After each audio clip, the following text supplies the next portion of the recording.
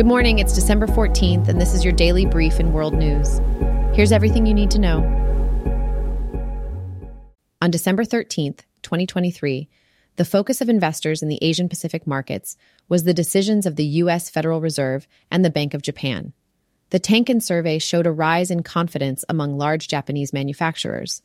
In the U.S., major indexes rose due to an increase in the Consumer Price Index, but the dollar weakened against major currencies. U.S. crude oil prices fell due to concerns about inflation affecting demand. China pledged to increase domestic demand.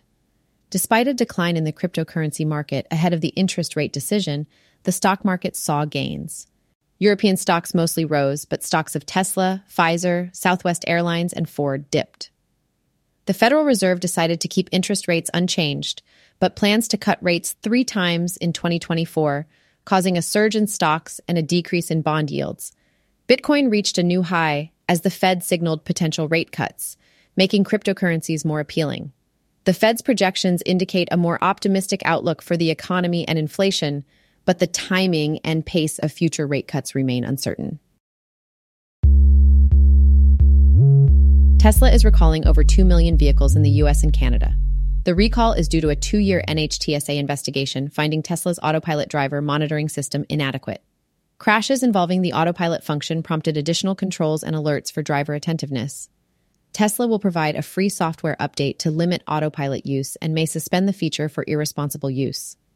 Despite disagreement with the NHTSA's analysis, Tesla is committed to the recall, which could have legal implications. The NHTSA will monitor the effectiveness of the update, and it's unclear if the recall will extend to other regions.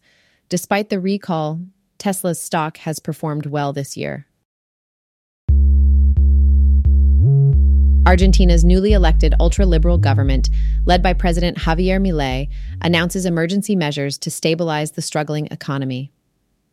The measures include a significant devaluation of the peso by over 50% and cuts to public subsidies and construction projects.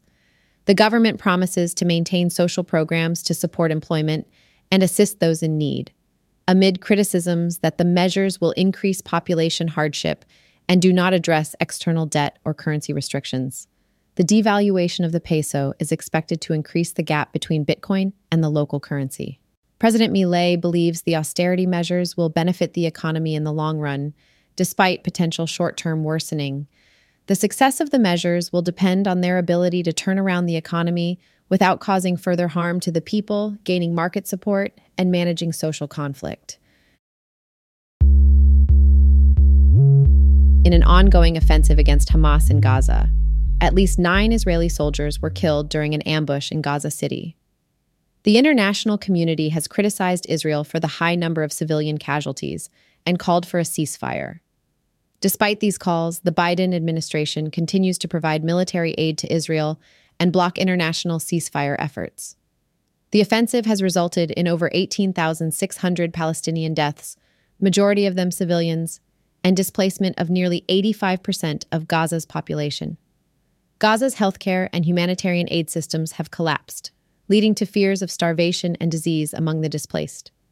Despite calls for a humanitarian ceasefire by the UN, General Assembly and Security Council, Israel and the U.S. have opposed it. The conflict, now in its 60th day, is seeing heavy fighting in the Shijaya neighborhood and has created a humanitarian crisis. The Israeli army claims control over main strongholds in northern Gaza, despite the recent ambush. The conflict has led to increased support for Hamas, indicating political implications. Civilian casualties, predominantly women and minors, continue rising despite UN's ceasefire calls. Kyiv, Ukraine's capital, has suffered extensive damage from a series of missile attacks damaging buildings, a hospital, and the city's water system. This is the 3rd attack in a week, causing numerous injuries and hospitalizations. Ukrainian President Volodymyr Zelensky condemned Russia and promised a response.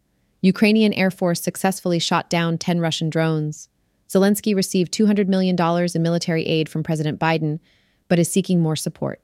EU leaders are discussing further aid for Ukraine, while Hungary opposes Ukraine's EU membership. There are concerns about potential power outages and Russia targeting Ukraine's power grid again. In addition to the missile attacks, a cyber attack disrupted telecom services and the air raid warning system in parts of Kiev. President Zelensky praised the air defense forces and vowed to respond to Russia's aggression. This has been your daily brief in world news. To read more about these stories, follow the links in the episode bio. You can also subscribe to these updates at www.brief.news. And for more daily podcasts about the topics you love, visit www.brief.news/podcasts. Tune in tomorrow. We'll be back with everything you need to know.